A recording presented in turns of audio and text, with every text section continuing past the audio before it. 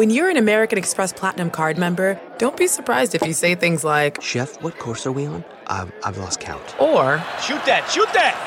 And even, "Checkout's not until 4, so..." Because the American Express Platinum Card offers access to exclusive reservations at renowned restaurants, elevated experiences at live events, and 4 p.m. late checkout at fine hotels and resorts booked through Amex Travel. That's the powerful backing of American Express. See how to elevate your experiences at americanexpress.com/withAmex. Terms apply. The Angie's List you know and trust is now Angie, and we're so much more than just a list. We still connect you with top local pros and show you ratings and reviews, but now we also let you compare upfront prices on hundreds of projects and book a service instantly.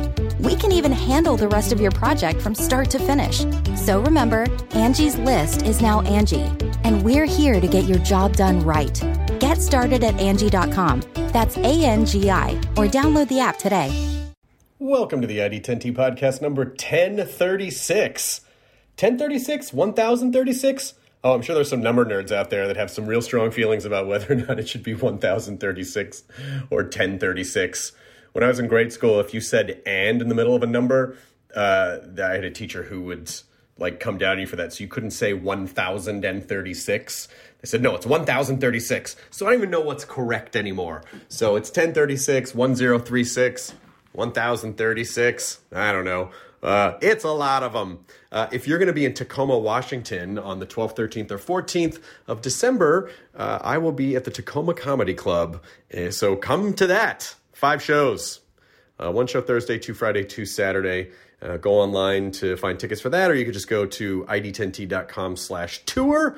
We also have a few of the Daryl Dixmas Christmas sweaters, Daryl Dixon Christmas sweaters that are available. Merry Dixmas over at id10t.com also. But let's talk about you, the ID10T community, with our ID10T community corkboard.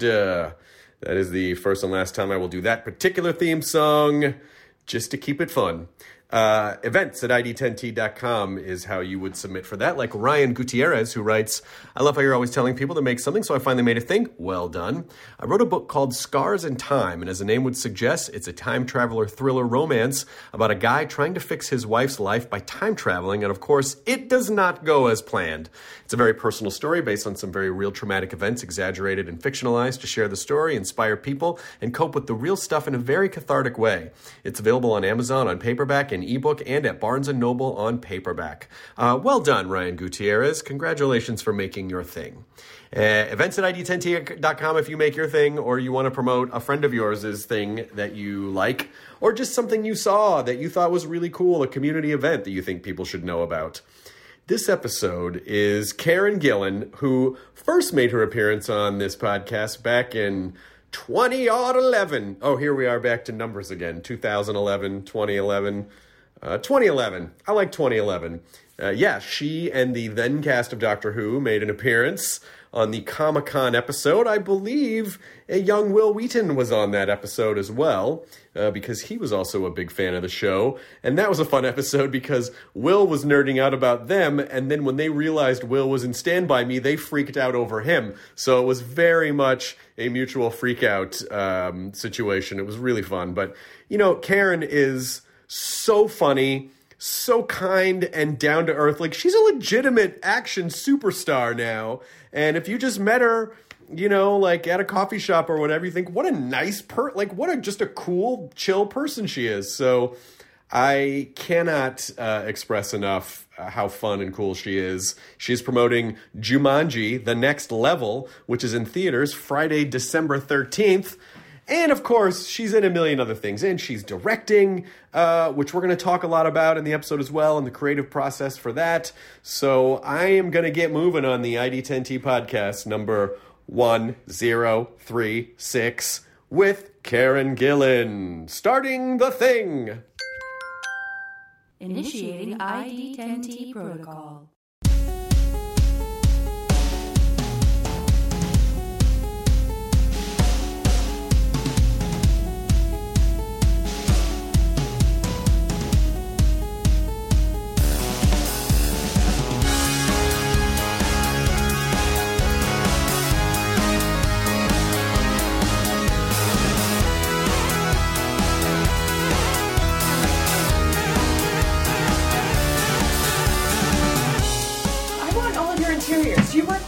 designer? No.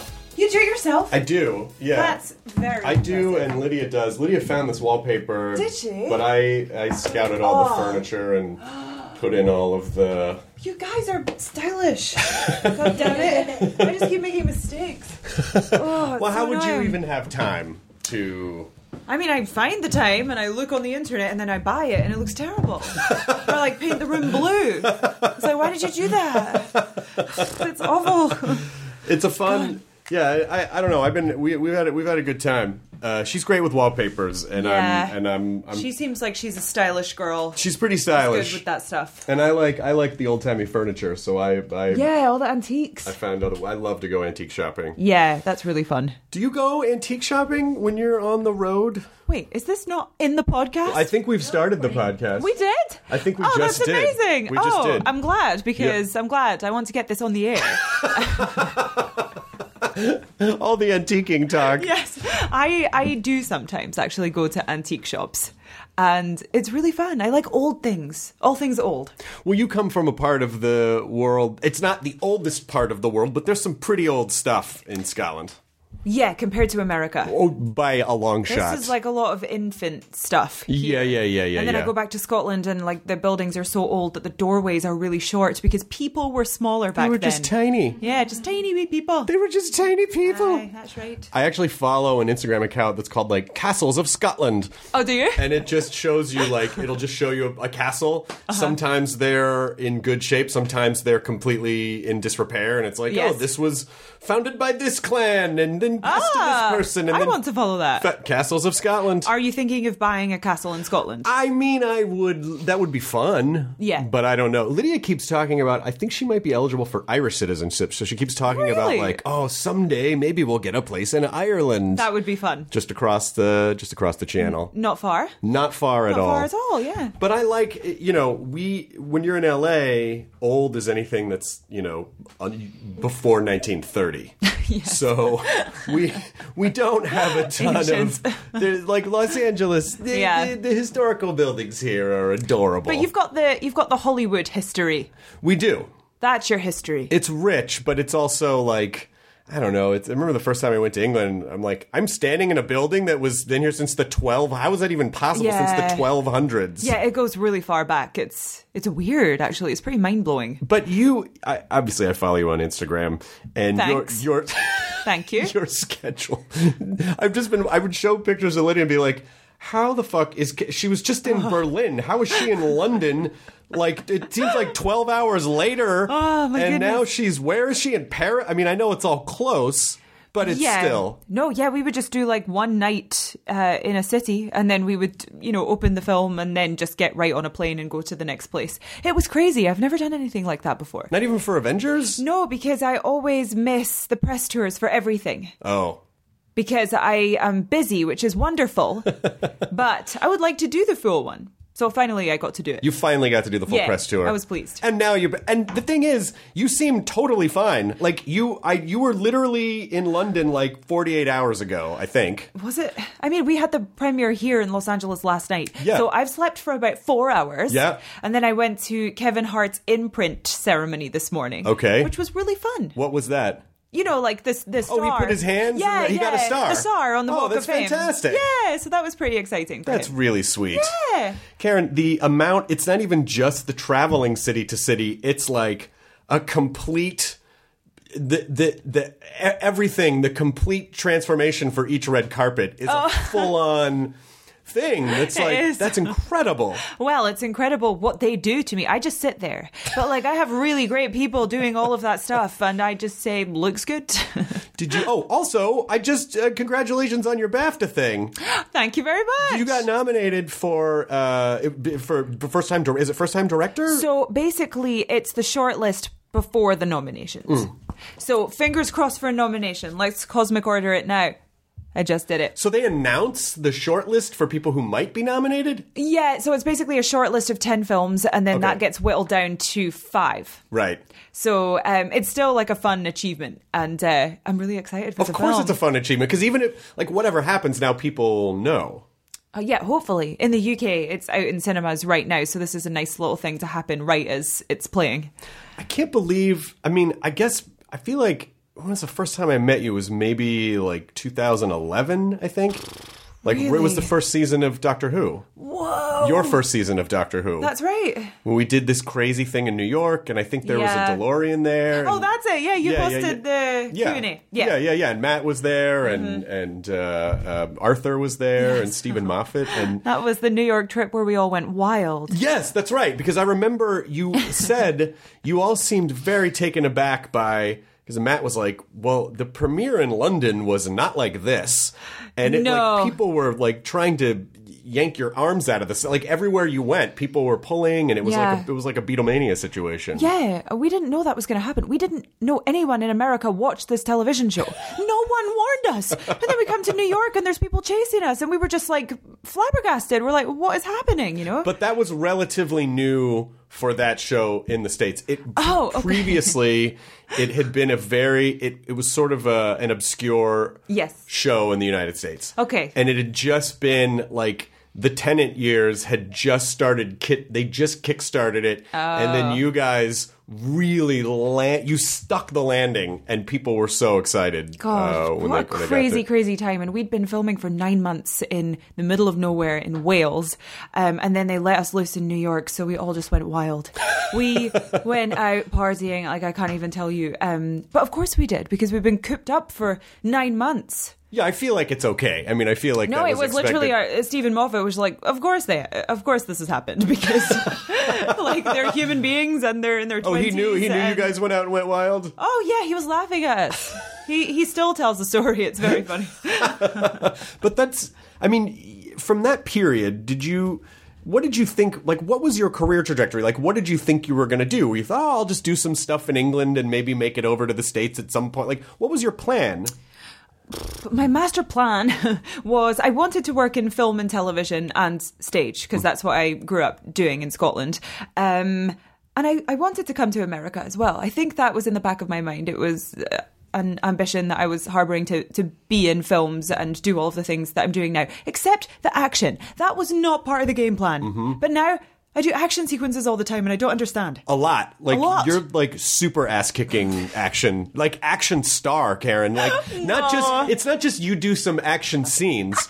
You are legitimately an action star between Nebula and Ruby, and I saw some pictures on your Instagram for something called Gunpowder Milkshake, which looks like crazy ass kicky. Yes, very. So, I mean, I guess you never know what life is gonna bring you, but Truly, I never foresaw that one. I mean, no, I wasn't even good at that sort of thing growing up, and then I just worked at it film after film, and then at some point I think I got good at it. Yeah. It's so crazy to me. I mean, because it seems like you embrace the fitness regimes. Like, I've seen you post stuff. I'm pretty into that. Yeah. Well, that's what happens when you work with Dwayne "The Rock" Johnson. It rubs off on a person. It does. He's not even human. I mean, it's not even... I know, that's my point of reference for being fit. That's dangerous. I mean, it's not even... It's crazy. But what I noticed was that as tall as he is, there are some shots where you're standing side by side, and it's like, Karen's not that much... No, I know. We're pretty much eye level when I'm in heels, which is rare for him, I think. And then there's Kevin Hart. Me being that tall just accentuates it even more, like the height difference. It's very funny. It's The Rock, you, Jack, and then Kevin all standing in a line. Yeah. Look like a signal strength on a phone. Yes. Where it's like, oh, we got full bars. Yes. We got full bars. That's us. Yeah, you got Hart to The Rock. How long ago did you guys film Jumanji? Not that long ago, only a few months ago, earlier this year. Are you serious? Yeah, it came together really quickly. How did they... There's a lot of effects in the movie, too. Yeah, I don't know how they did that. Truly, the director's just shell-shocked. That was Jake Kasdan, right? Yeah, and he's amazing. That's best. Cool. But they had only a few months to get it all together and create thousands of mandrels and all of those things. Oh, my God. And so I guess that helps a little bit when you're doing press tours and you've just shot the movie as opposed to, well, is it like working on this? I don't know. It was like 2 years ago of my life. People just want prank stories all the time. Were there any funny pranks? I'm like, I can't remember pranks. Well, it's a weird question to ask because you wouldn't, if someone worked in an office, you wouldn't be like, I bet you guys fuck with each other all the time. You're like, we have work to do. People have jobs. Like, it's a production that we're trying to keep. We're like concentrating. Yeah. Although I will say, people farted a lot. I don't know if that's considered a prank.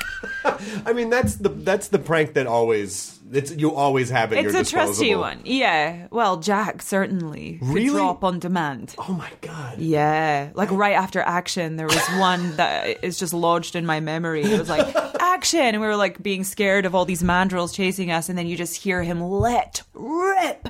Like, not even trying to be quiet. And we're all, like, in close proximity, like, huddled together, like, why would you do that to us? Was it a comedy fart, or was it just, like, this has to happen right now because... He was, like, there's one in the chamber, so he warned us. And we were like, you're not going to drop it, you're not going to drop it. And then action, dropped it. I can't even do that in front of my wife. I can't imagine an entire film crew. Oh, it was... Yeah, he was mic'd. And do they have to I guess if they yell cut, is that funny? If someone says cut after someone farts? Yeah, they had to because we were all dying. Yeah. Like we couldn't breathe in and also we're laughing. So yeah, they had to cut. Yeah. So Jumanji, I'm trying to get a sense of your schedule because I'm trying to get a sense of how much time, it just seems like you go from thing to thing to thing, and then when you have time off, you write and direct something. Yeah. And then go back to working again. Yeah, that's pretty much the way it's been. I do try to take some downtime, maybe like a few days here and there. Because that's important, you know, to like have a life and get inspiration and then come back to whatever you're doing with that. Yeah, but do you feel like, do you feel a sense of obligation in the sense of like, well, I'm getting so many great things coming my way now, I should take these now? Or do you just like that process? Do you just like the nonstop? I think it's a little bit of both. I love working and I love acting. And so, I mean, when I'm not doing that, I feel a bit useless. Right. So I just love doing that all the time. And if I wasn't an actress, I'd be like in local theatre groups, I think, just doing it for fun. Right. But also, yeah, there's a sense of momentum to it. And you're like, oh, I want to ride this wave and you want to achieve certain things and you want to fight to get there. So there's that kind of fueling me as well. Right. Mm-hmm. The short that you made, I feel like it was maybe like 5 years ago, about the girl who goes to all the conventions. Oh, conventional. Yes.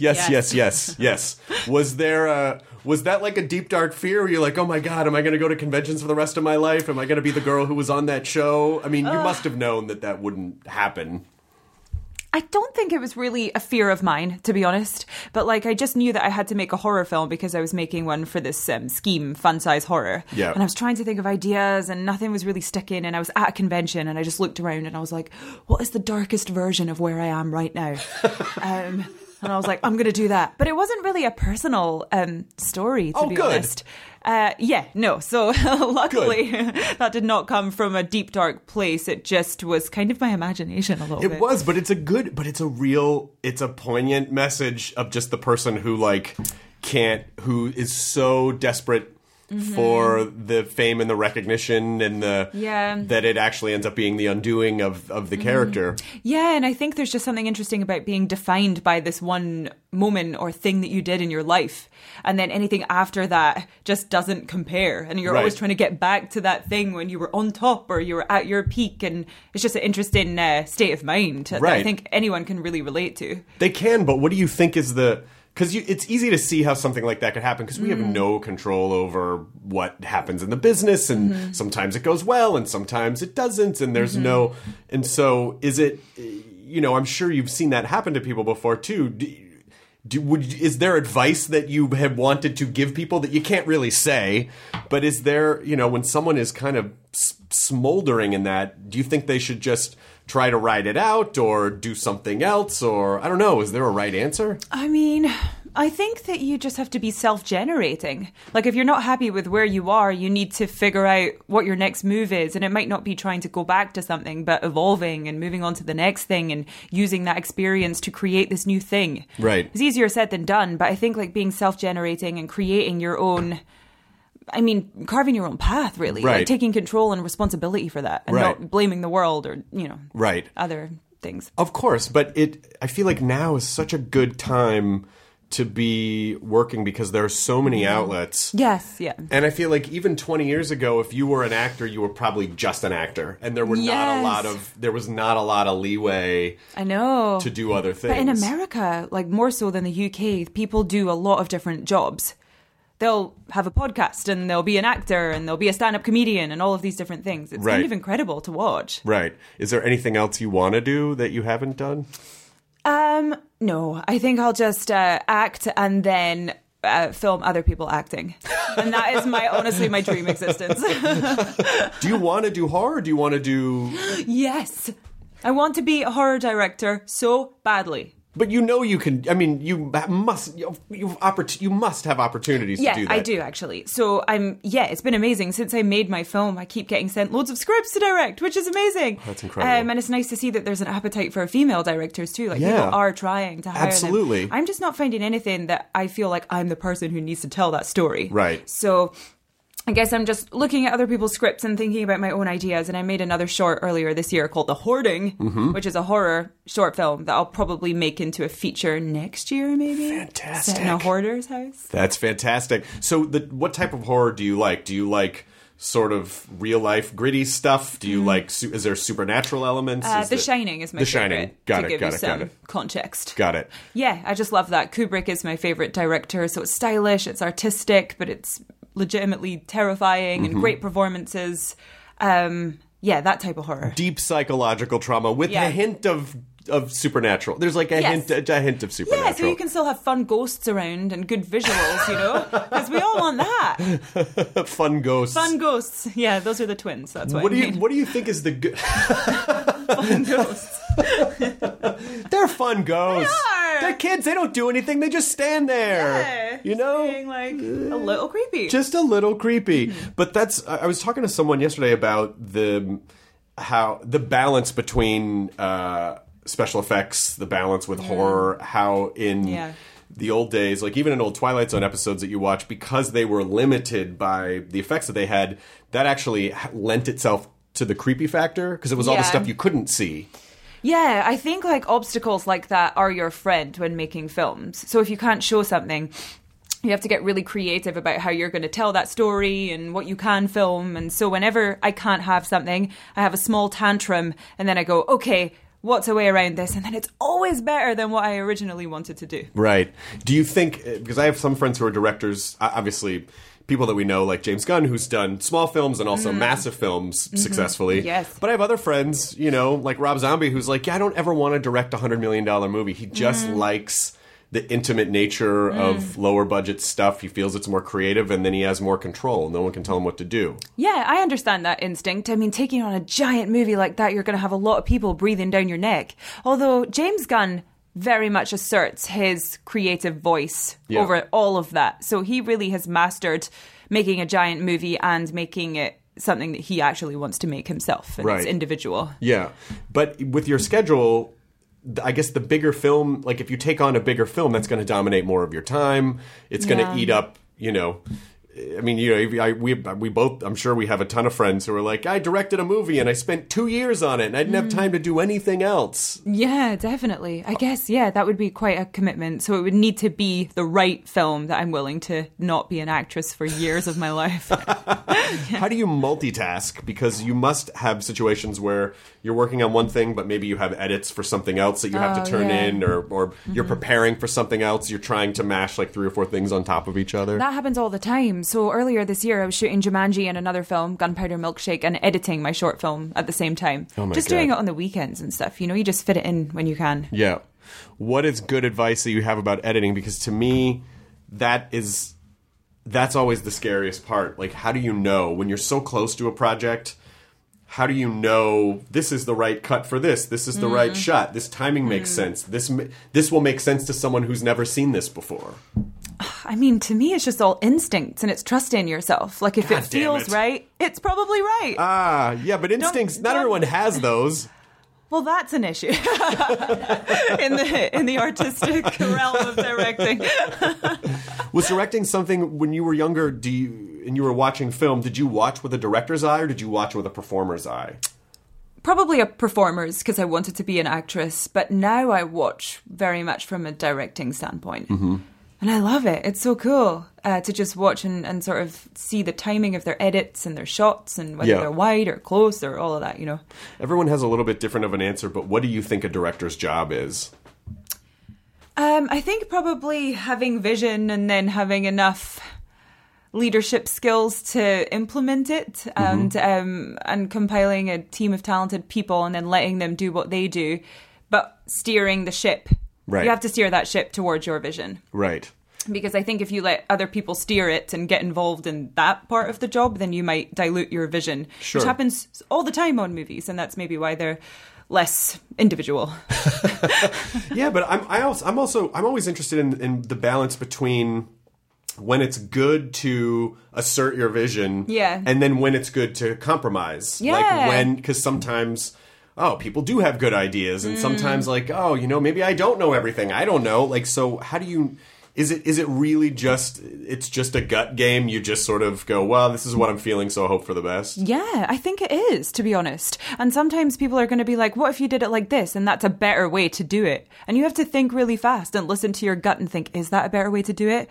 And, and then you have to really like get your ego in check. Right. And be like, you know what? Yeah, you are right. And I was wrong there. Let's do what you said. There's a lot of that in directing. Hey, I'm Ryan Reynolds. At Mint Mobile, we like to do the opposite of what Big Wireless does. They charge you a lot, we charge you a little. So naturally, when they announced they'd be raising their prices due to inflation, we decided to deflate our prices due to not hating you.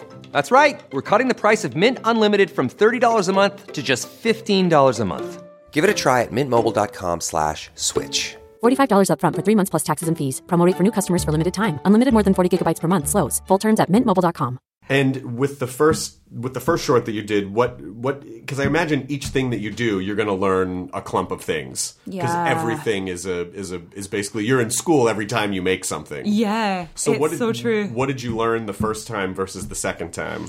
Oh, the first time I ever directed? Yeah. I guess that was around conventional time, or a short that I did before that. What did I learn?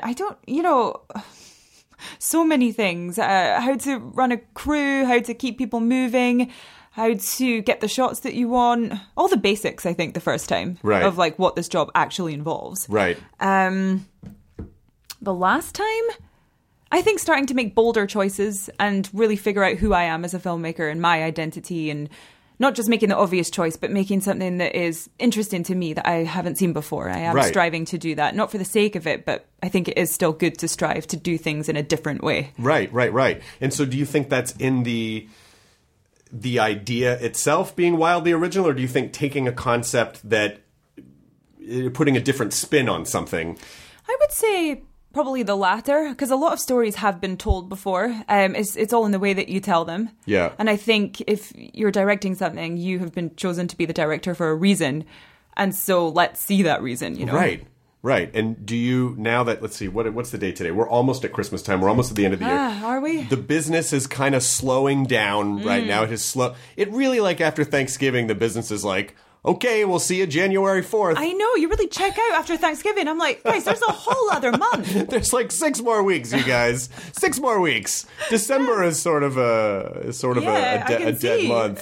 Yeah. Do you have a little bit of time off?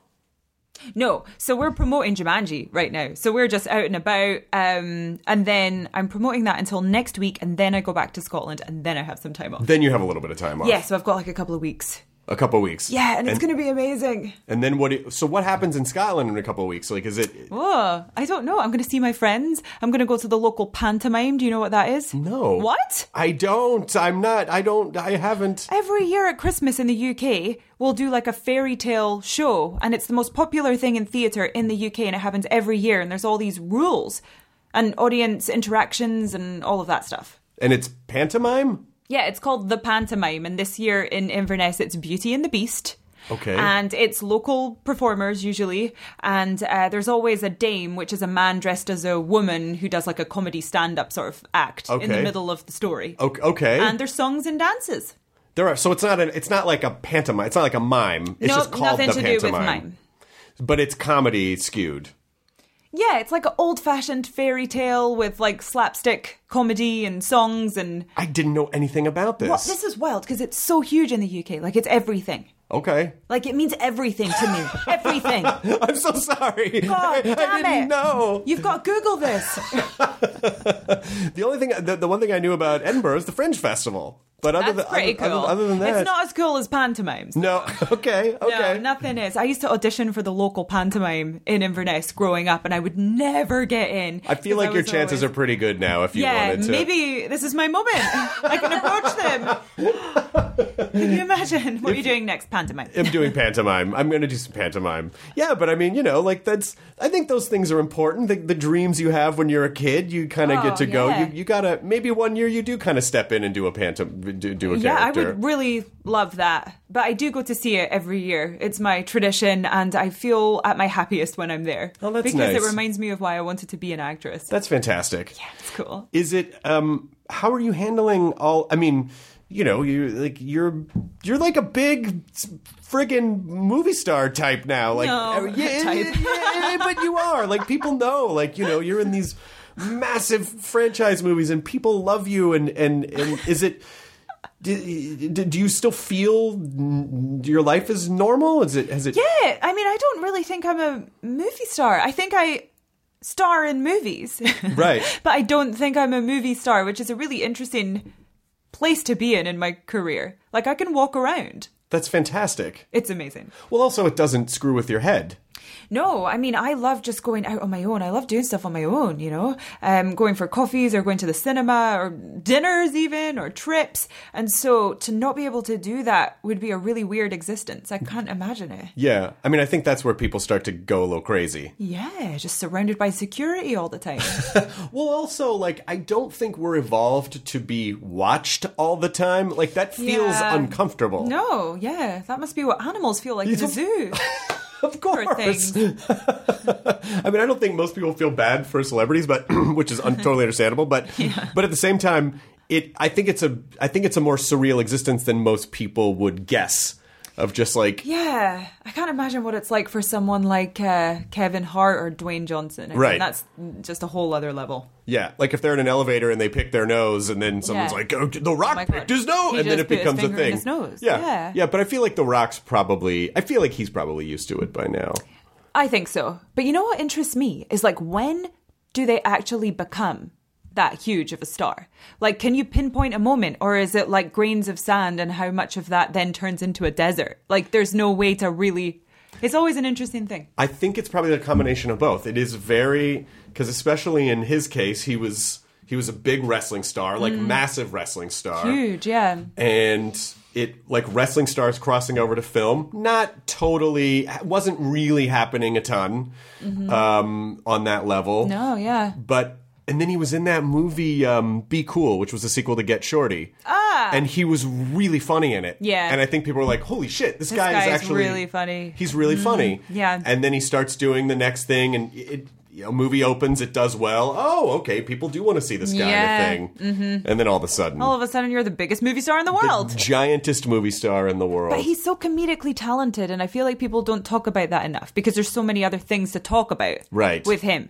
But his talent is incredible. Just watching him, I'm in awe. It's amazing. I do think that sometimes the public or the press or whatever is keen to put people in boxes because I think it's just easy to sort that way. Yeah, definitely. As opposed to, especially now, I feel like, well, people are lots of things, Yeah. Like you do action, but you do horror, and you direct, and you write, and it's not, you don't just do one thing. Right. And I feel like that's also a relatively new thing in the business as well. Yeah, multi-hyphenates. Multi-hyphenates. That's what they're calling it.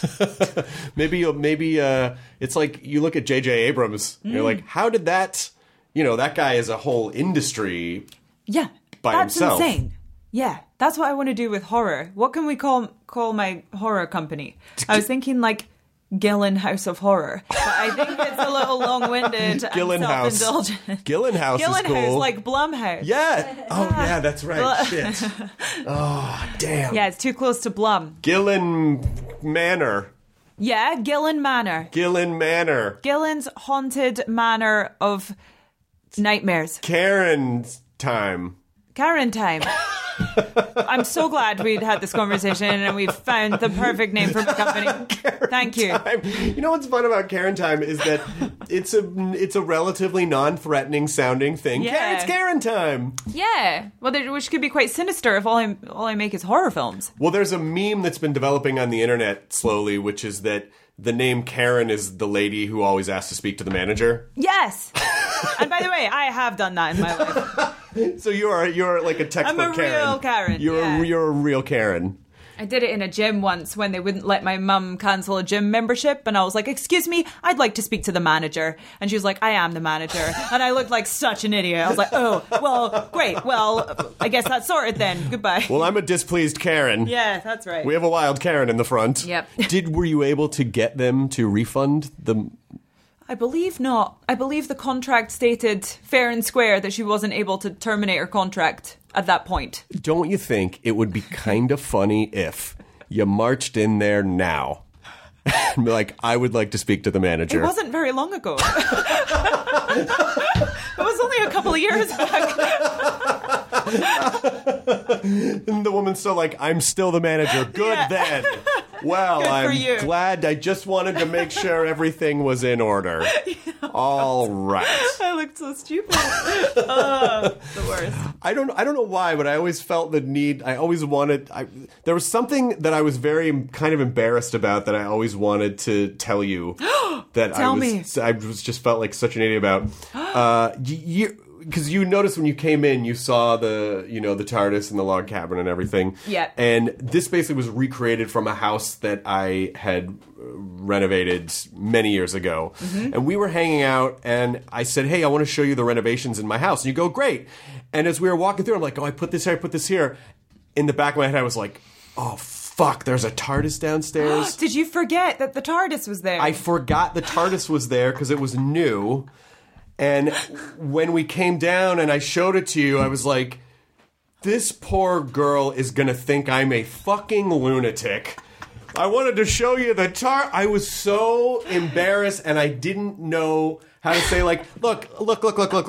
Yes, I'm a fan of that show, but okay, I know this looks weird. I was so embarrassed. That's the perfect beginning for a horror movie, actually. I'm in this log cabin. I'm seeing a TARDIS. Yep. I'm like, oh, this could go weird. But you are the murderer, ultimately. Yes, I like that twist. Yeah. I lure people into their own TARDISes, and then I kill them.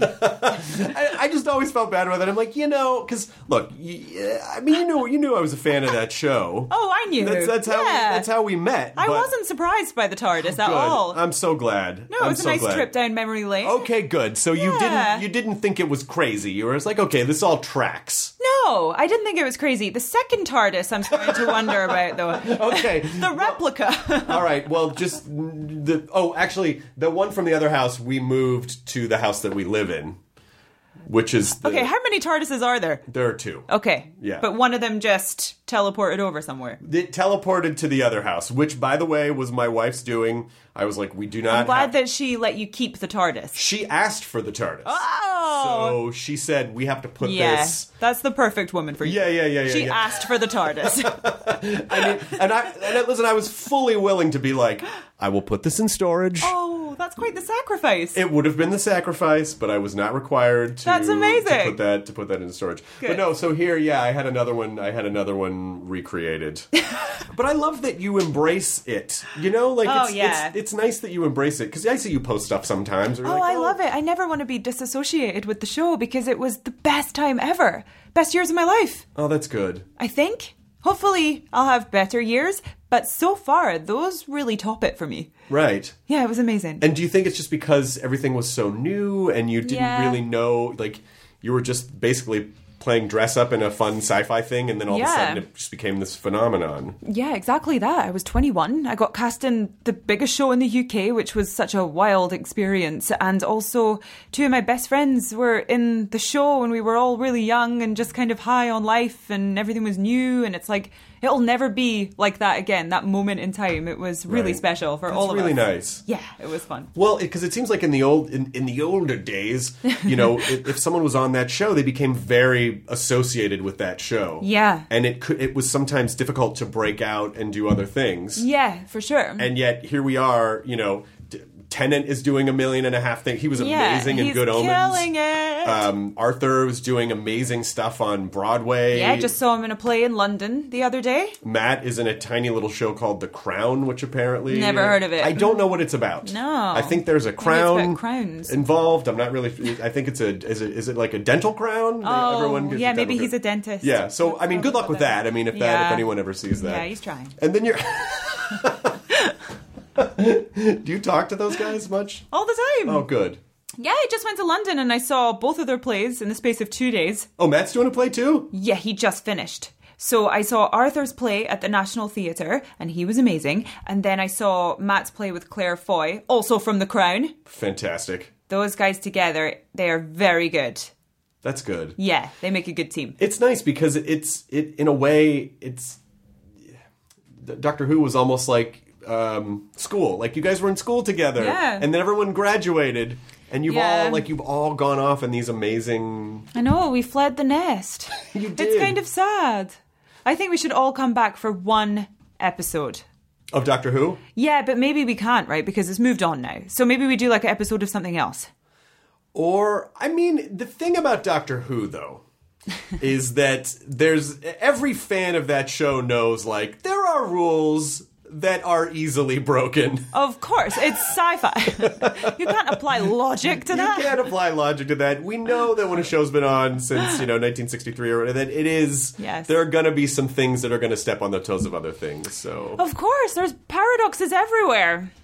Have you thought maybe, would you want to direct them in something? That would be amazing. Maybe that's the thing. Maybe it could be a horror movie. Maybe it's a horror movie. Oh my god, I'm actually going to do this. Oh, this is fantastic news. All right, I just need a story. That's all. This movie from Karen Time Productions. Yes! Is going to be spectacular. Look out for it. Do you force yourself to write every day or create every day, or are you the type of person that needs to wait for inspiration to strike?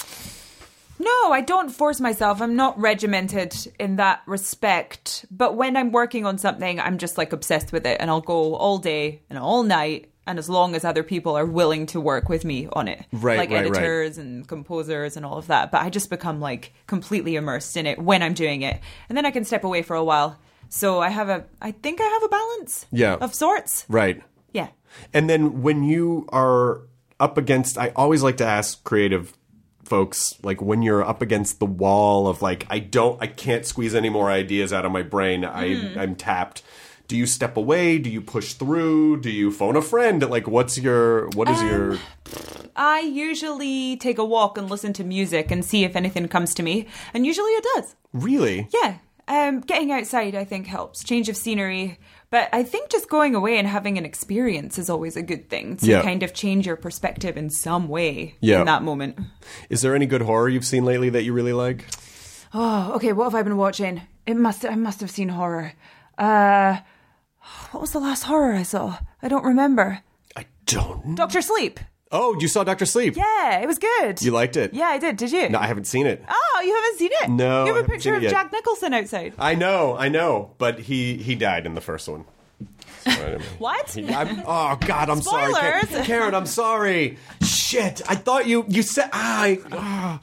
Jesus Christ. Well, he doesn't sort of die. He does. He kind of stays in the hotel. Right. Oh, God damn it. Well, I'm maybe so I'll sorry. come back as a wee ghost or something, in Dr. Sleep was, when that movie came out, I was touring, and then by the time I got back... so you missed the window. Well, you watch it. Are you excited about it? I am very excited about it. Yeah, that's Mike Flanagan, who I worked with on Oculus. Oh, right. Yeah, which same I've director. seen. Yeah, you've Loved seen that Oculus. one. Oh, Oculus is fun. Yeah. You honestly, it seems like there's just this great playground right now for you, and then the challenge is like what to play with next. Like how do you decide what gets your attention next? I mean, it depends on what comes my way. If nothing comes my way that sparks my interest, I will make a horror film. That's basically my overall plan. Yeah. And I really want to make a horror film next year.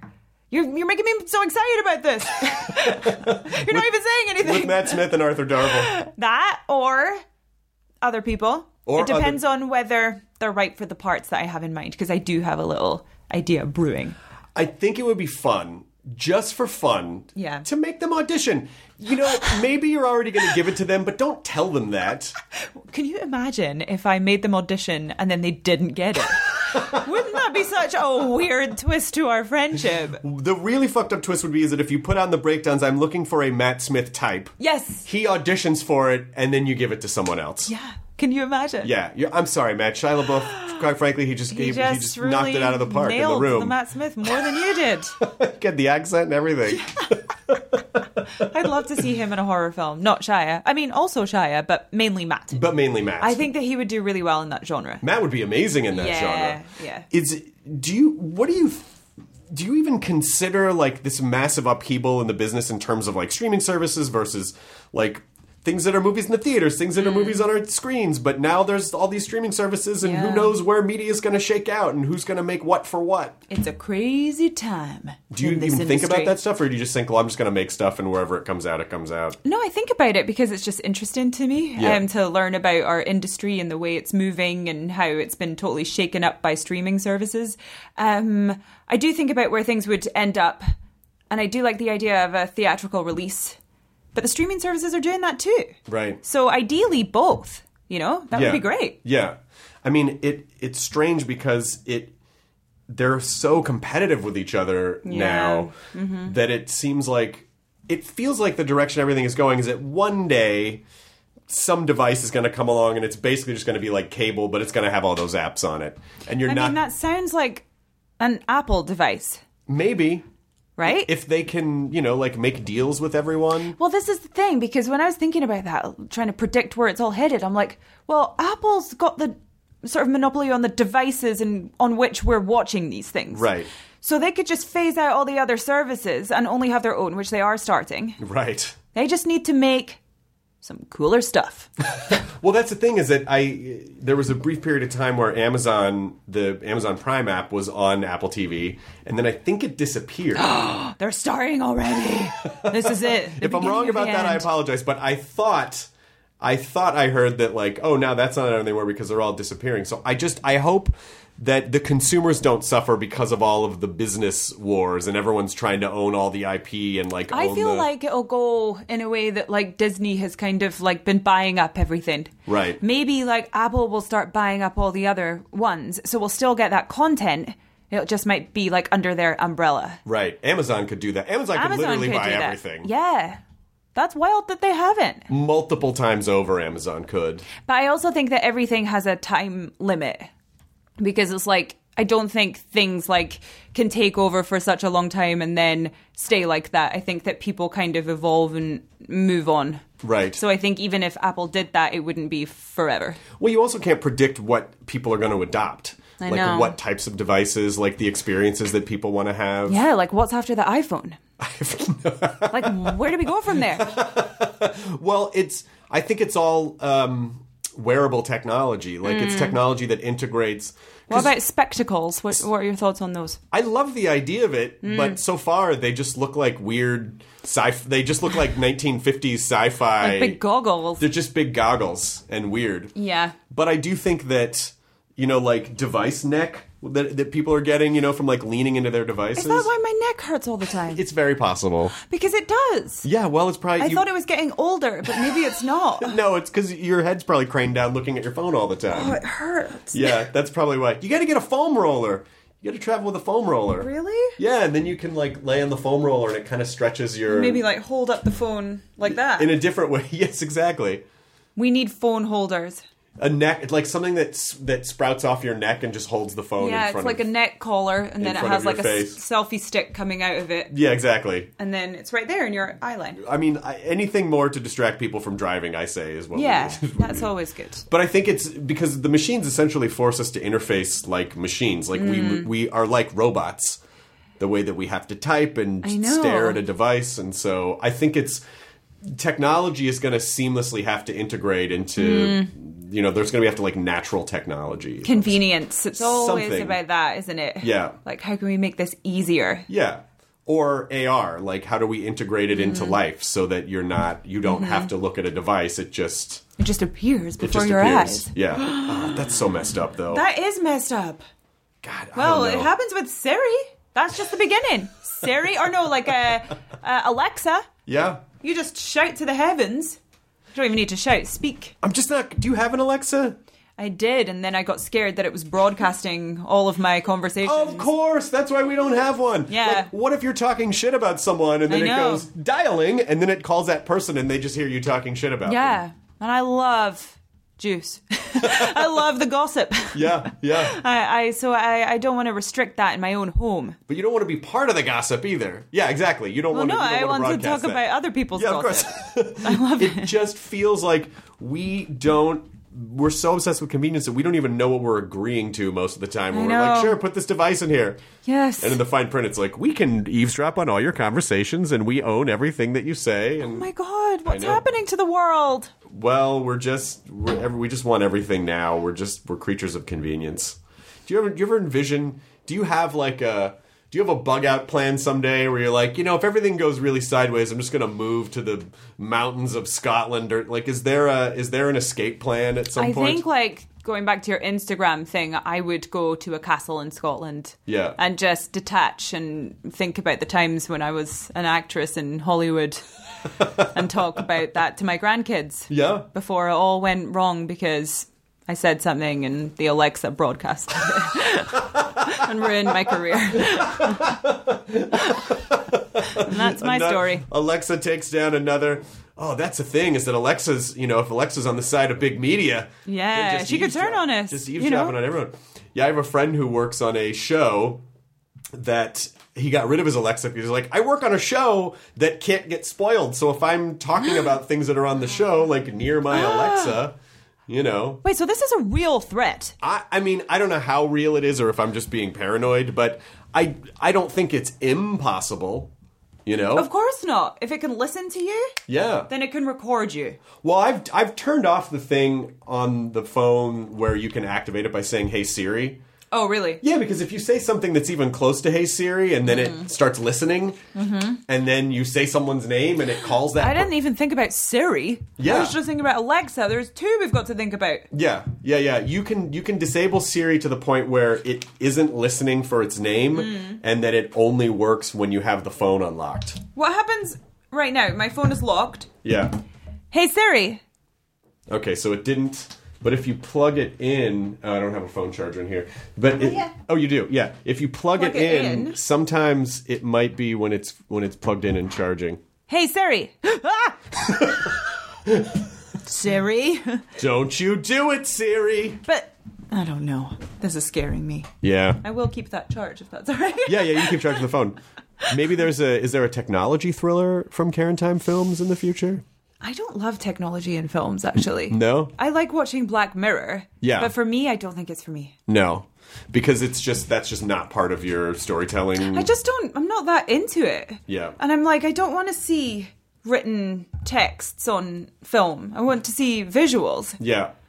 So I don't know that it would be for me, but I don't mind watching it done by other people. It is also in horror. It's an interesting thing to get around because everything is so accessible now that a lot of horror directors have to come up with reasons for, like, they're in a campsite and they don't have service. Yeah, so horror is so difficult now. Like, why would you not just call the police with this device that you have already in your hand at all times?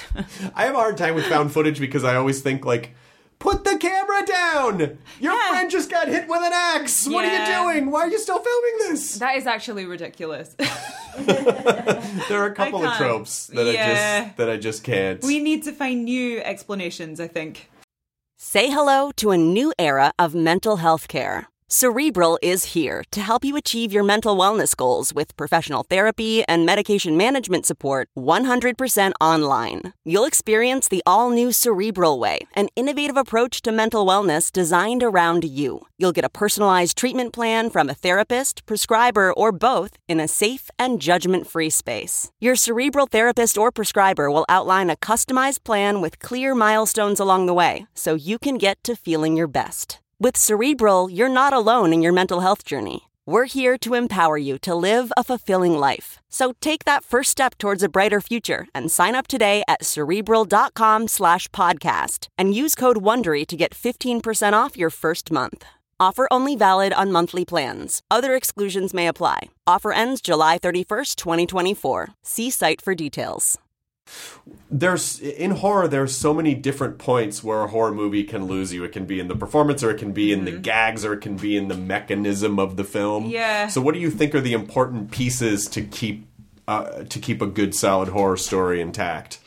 I think honouring the logic of the whole thing is important, and also just suspense and build-up and timing, kind of like comedy in a way, the setup and the payoff. Yeah. I think if you get that right, then you're in a good position. Yeah. I think. But you really have to pay it off if you set it up.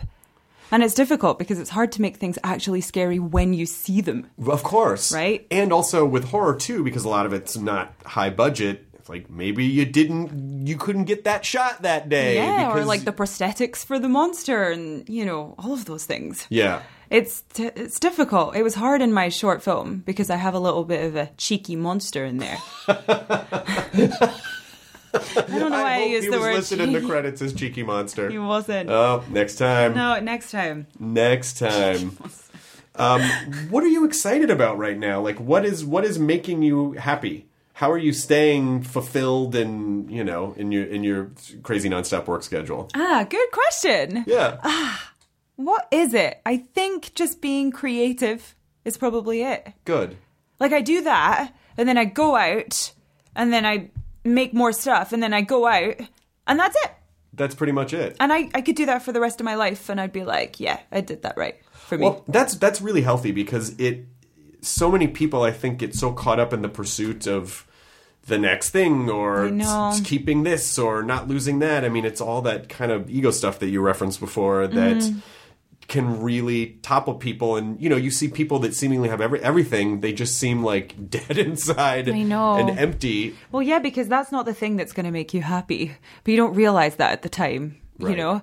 But when you get it, the goalposts move all the time. Right. So if you get it, it's like, what's the next thing? I don't think anyone really ever sits back and goes like, okay, did it, done. Yeah. There's always something more. And so therefore, that's not where the happiness comes from. Yeah, and it's hard to see it because I don't think anyone ever feels different. Like, especially when your circumstances change, I don't think they still feel like that same person from when they were first starting out. It's true, and everything's temporary. Like, the high of achieving something or getting something isn't going to last forever. It's a temporary high. Right. How did you learn that? Was it just something that you innately knew, or? No, I think I've just been watching a lot of YouTube interviews with tech moguls and like seeing them sell something for $1 billion, which is obviously like a lot of people's dream. And then they say that they're happy for about 4 days and then it goes back to normal. Right. Because it's the new reality. So it is really about the... Is it the embracing the process stuff or just figuring out, like you... I think it's, sort of...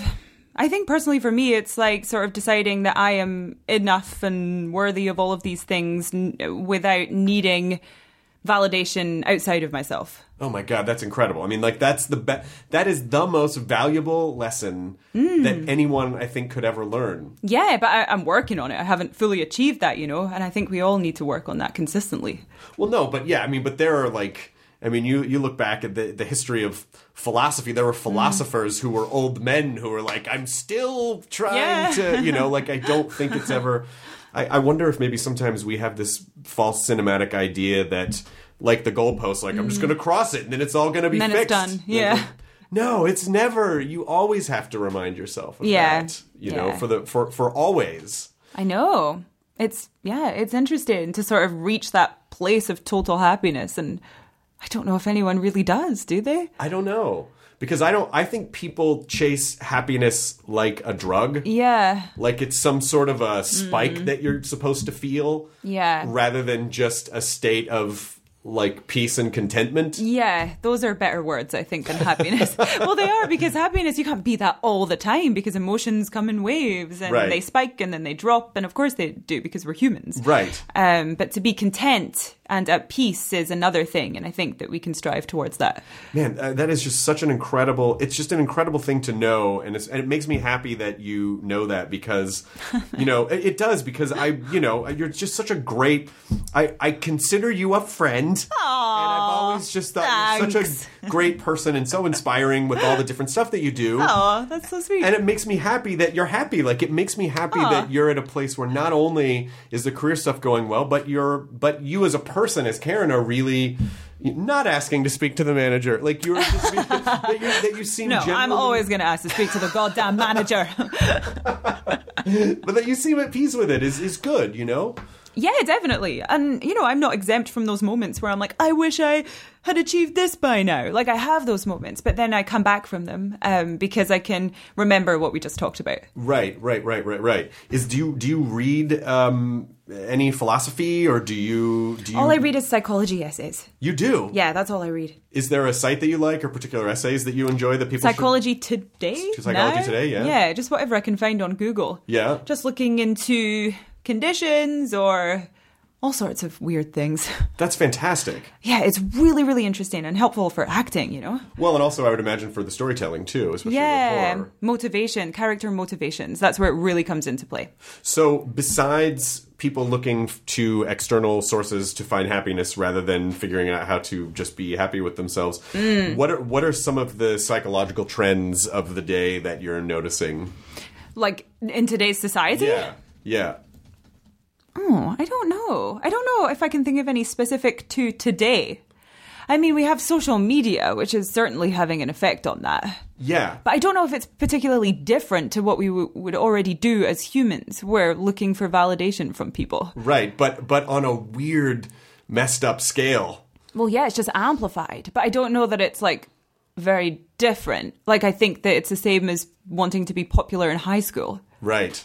But it's just on a different platform and there's more people involved. Yeah, I can't even imagine being a kid today. And I was talking to a friend of mine about who has a bit of a social media following. And I was like, I can't. When you were a kid, it was challenging enough to just sort of fit into your immediate community. But, you know, like in that community, it was just... You were fitting into a smaller group, or you were trying to figure out your place in a smaller group. And now it's like you're competing with the world. Yeah, that's the issue. And a fake heightened version of the world. Yeah, I mean, the comparison aspect of it is scary because you're looking at people's lives that aren't necessarily real and you're comparing it to your own life, and it can suddenly make everything seem much more miserable than it might have had you not seen that on social media. Right. So that's a new effect, I think. I hope someday you are comfortable enough to give a talk about stuff like that, because I think, really? Yeah, because I think people would listen to you, and I think young people would really. I think you could affect the world in very positive ways if you shared some of these ideas, because I think people do listen to you, and kids. Should I do a TED Talk? You could do a TED Talk. That'd be really scary, but I'm into it. Okay, you could do a Karen Talk. Yeah, or Karen Time Talk. It's another branch of my horror studio.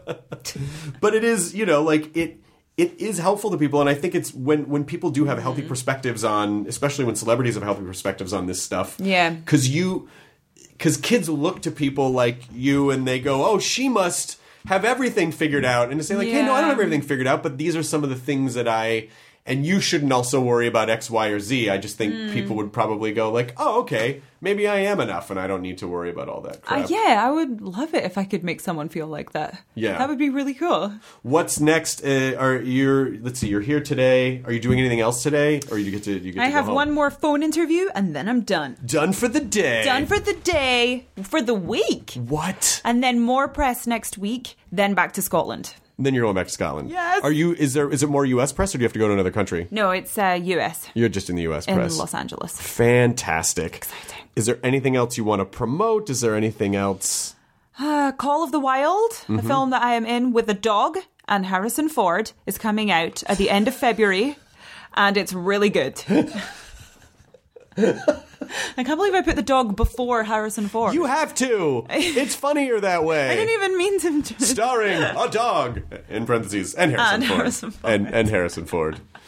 He was on the podcast like 6-7 years ago. He was? And it was rough. Wow. It was rough. Why? Because he was like, I blame me. But he was sort of like... I blame me. I blame me. Why? Because I think he used to kind of do this thing where he was sort of like... He would kind of play this character of sort of a grumpy guy. Oh. You know, just to fuck with people. But maybe there was a little bit of that too. And I just devolved into the fandom so fast. I mean, really? Well, he's Harrison Ford. Of course. You know, it's like there's one... I don't blame you. Yeah. I mean, it's like some people... It's like the first time I got to work with a Muppet... And it was like, how could I not just like tear up? Because it's like, it's so molecular into your childhood. Yeah. And that was him. And it was just like, I just kind of melted down. I mean, it wasn't a disaster. I'm going to go home and listen to this. You're fine if you don't. I'm going to. It's a little awkward. I want to hear a full meltdown. But but my feeling was like, look, I should have been more emotionally prepared. Like, if he's going to give me his time, which is very valuable, it's sort of like, you know, like riding a horse. I should have been able to ride that horse that I got on. You know what I mean? Cut yourself some slack. I don't know. You're allowed to have those moments. I don't know. It was. I was fangirling over him when I was shooting the movie. I think something happened, and you know, because he had the plane crash scare. I know. I talked to him about that. You did? Yeah. Well, after that, I noticed, like, when I would see him on panels at Comic-Con, I don't know if it had anything to do with it, but when he came back for the Force Awakens panel, he was genuinely touched. He seemed genuinely happy to be there. New perspective. He had a new perspective. He seemed excited to talk about Star Wars. Yeah, he seemed appreciative of the fans. Maybe it changed him. I wonder if it did. I mean, it's a scary thing to happen. I'm sure it must have. Yeah. I can't believe you talked to him about it. Yeah, I tried to make a joke about it. You did? Yeah, because I don't know why I thought that would be funny. Oh my God. And he didn't find it funny. I just, you know when you're like, why? Why have I done that to Harrison Ford? Because sometimes there's nervous energy and you kind of want to break up the tension. Yeah, but you know, he was talking about it in a kind of casual way, which led me to believe that it was a safe space to make a joke about it. Sure. But then the reaction let me know that it was too soon to be making jokes about that. You don't have to, but what was... I'll even cut it out if you want. I don't know if I even remember, but I was like laughing. I don't remember what I said. But he sort of let me know that wasn't something that he was casual about. And so you also had an awkward moment with Harrison Ford. So how did you get out of yours? Were you just like, well, I'll see you tomorrow? Or was it a... well, we were all sitting together in the green room. So there was like nowhere to go, really. So I think I just changed the subject. Maybe talked about other planes. I don't know. That's... Just couldn't quite get off the plane topic. You know, Amelia Earhart. No, that's a bad one. Shit. That's when you need to carry a pocket full of smoke bombs. And just set one off. Boom, and then you disappear. Just run away. That's all you need to do. That's all you need to do. You carry a pocket full of smoke bombs. And Karen Time Films, which I'm very excited, is definitely going to be the name of your company. Oh, definitely. Okay, good, getting that copyrighted. Good. But I honestly, you know, I cannot thank you enough for... I even felt bad. I was like, oh my God, you were at the premiere last night. You were in This Country Sunday, Another Country Saturday, It's so nice of you to come sit down. No, of course. Always happy to chat. I really appreciate it. And everyone should see Jumanji. It's super fun. We watched it last night. They sent over a tablet. Did they? That's what they do now. Sometimes. Really? Yeah, studio will send over a tablet. That's amazing. So that you can't like steal it. Yeah, because I know that you would have. I would totally have stolen Jumanji. Yeah. And opened it somewhere else myself. But I didn't, because it was on that goddamn tablet. But it's really fun. The movie's super fun. Yeah, it's a really fun one. And it's good to see you guys all together and sort of like goofing off. And I don't know, anytime you want to come back. You don't really spend a lot of time in LA anymore. I'm usually away working, but I spend some time here. Yeah. Sometimes. You still keep your house in LA? Yeah. Oh, good. Yeah, so I have a base here and New York. Fantastic. So I can go back and forth. Fantastic. Yeah. Well, anytime, Karen Gillan, it is such a pleasure to see you. I'm going to come back and play the piano because I've been watching your progress on the piano oh my gosh. on Instagram. I didn't know you played, and then you posted a video of you playing. I'm like, holy shit, she like really plays. Well, I played from when I was 7 until I was 16. Yeah. Classical piano, and then I stopped and I forgot everything. Really? It's ridiculous. Your hands, I feel like your hands remember some stuff, though. I do remember some stuff, but I used to be way better. Yeah. Yeah. Do you have time to play still? Not so much. I would like to, though. It is really one of those things that you just, it almost sort of squashes some of the art to it where you're like, oh, it's muscle memory. Yeah. I just have to learn how to do this over and over again. Yeah. Yeah, I started playing in January and Wow, you're good for somebody who I'm only okay. started playing in January. I mean, it the video that posted was not take one. How many takes did you do? Oh my God. Go on. It was really, it was probably over 2 days. I must have tried to get that song like 50 times. No. Yeah. Wow. And it was always, there's some times in the beginning I would fuck it up right away and go, okay, fine. Then I'd get halfway through. But it was those ones where I would be in the last stretch and go, oh my God, I think I'm going to plank. Ah, shit. And then you got to go. That's what I hate about the piano, is that pressure. Because it's so easy to make a mistake on the piano compared to other instruments. Yeah. Like, it's so intricate, the fingering of the whole thing. Yep. And I remember just getting so nervous in gradings and that feeling. I know what you're talking about. Well, my piano teacher was saying that, she was like, well, that's why, concert pianists, it's like a bit... Nerves of steel. Because and you watch people that play these incredible, like, concerto pieces, and they don't... There's a really funny dude online called Lord Vinatero, and I think I don't know where he's from. Maybe Portugal? Right. Or maybe he's Brazilian. But he plays these incredible... And I guess it's just a comfort level. I think you really just have to play from, like, early childhood. Yeah, it's, like, ingrained in you at a certain point. Because I don't think I can... My mom at Thanksgiving, my mom was like, play for everyone. I'm like, I don't... Oh, God. No. Not there yet. Yeah. No, well, you sound great. Well, I appreciate it. Thank you so much. Yeah, you should have played. We'll take a tour of the piano before you get out of here. Yay. The end. That was the ID10T podcast number 1036 with Karen Gillan, who I have so much respect for as a creator and as a friend. She's just a great person who I think is a great role model for any of you out there who are just thinking about trying something, getting involved in some creative pursuit that you have. I mean, listen, if Karen just wanted to act in movies, that would be great. No one would say, like, you're not doing enough, but is so driven by creative energy that she is now a filmmaker as well.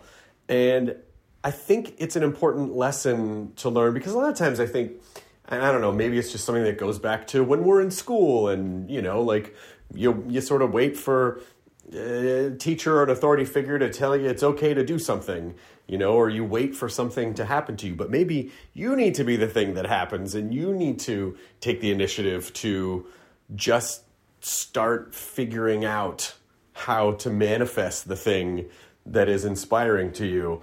And listen, I know life is busy. We don't always have time for things. I would be willing to guess that in Karen's case, she's pretty busy doing movie after acting in movie after movie after movie, and still finds the time to fit in, writing and directing a short film, writing features. Karen's definitely going to be one of those folks that over the next, 10 or 20 years just has such an incredible body of work across so many different sectors of the entertainment business. And it really just starts with deciding to do stuff, taking those steps, and just figuring it out. I mean, I don't think, when most people start a new venture, they start a new thing, they don't know everything that they're doing. They just take the step. And it always makes me so happy when people write into the corkboard and they say, like, oh, you talk a lot about just doing a thing, so I decided to do a thing. And I am always so delighted and pleased, because making the decision is the first step, and then just figuring it out and then just doing it. It really is, I mean, it's simple but complicated. Obviously, things require a lot of work. They require patience. They require time, but the first step is a lot simpler than I think people realize, which is just doing it, I mean, I remember when Karen started writing and directing a handful of years ago, she was just like, yeah, it's just something I want to do. I'm just going to do it. So I did it. I figured it out. And I really, really, really think when you look at all the different types of things that she's doing and this idea of sort of, you could be your own multi-hyphenate. We talked about multi-hyphenate. You could be the multi-hyphenate, because I feel like the more things that you hyphenate in there, the more unique of a creative being that you are. So, don't be afraid. Don't be afraid to try stuff. I mean, look, we talked about piano a bit at the end of the podcast, and I talked myself out of doing it for the longest time because I was like, it's going to be excruciating, and I don't know, and I'm not going to be very good. And then finally I was like, well, I don't know. I mean, I guess if I put enough work into it, eventually I'll be okay. And it's true. You just take the step and you put in the time and you just sort of enjoy the process that you're doing something, that you're learning something. I mean, it's rewarding and fulfilling for so many different reasons when you take up a new thing that you're excited and passionate about, because not only is the newness of it exciting, but also the learning part is very, very, very edifying to the spirit, to your creative spirit. And then on top of that, then you make a thing. Then there's like a little trophy, which is that you made a thing. And does it always have to be perfect? No. In fact, it's probably never perfect. I mean, perfect is a weird word. And you should get the idea of perfectionism just out of your head, because there's no real perfect anything. You do stuff and you learn and you move on, and you do stuff and you learn and you move on. And I've said this 100 times, but there is no artistry in perfection. Artistry is in all the imperfections, the cracks, those are all the things that are human, that are special, So don't worry about not hitting home runs the first time you pick up a bat, or not playing a concerto the first time you sit down at a piano, or not winning an Oscar the first time you write and direct a short film, or whatever it is. Just do it because you love it. And if all that other stuff can be a byproduct of that, but just do it because the process is gratifying to you and it's something you want to do. I mean, to hear Karen talk about film, to hear her talk about horror movies, you can tell that she's so driven and so passionate about it. And also, it just, even if you take that all the way just from a business standpoint, it's like, well, that's another whole field of options that are available to you. Like diversifying the portfolio of your skill set. Diversifying your skill set is good, because sometimes one thing might work out, another time something else might work out, and you never know. And if you have options, you can sort of create those options for yourself. So this is my weekly pep talk, and I hope it's not annoying. I guess if it is, you can just turn it off, but I just do it because as someone who sets out to do things that they like to do, and I want that for you. I want you to, if that's what you want, I want that for you to be able to show yourself that you're capable of more than maybe you give yourself credit for, and that it's so easy to take that first step sometimes, and it's also even easier to talk ourselves out of that.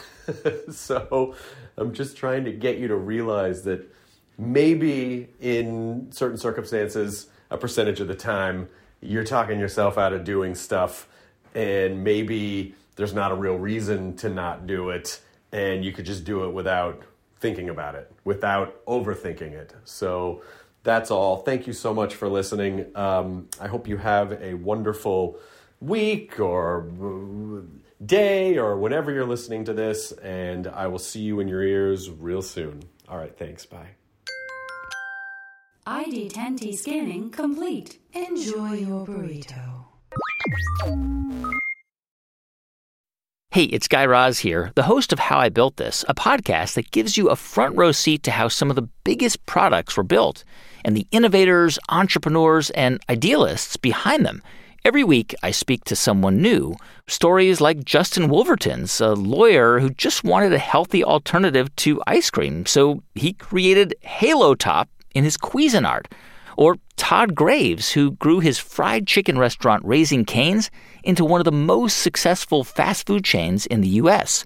All of these great conversations can help you learn how to think big, take risks, and navigate crises in life and work from people who've done all of that and more.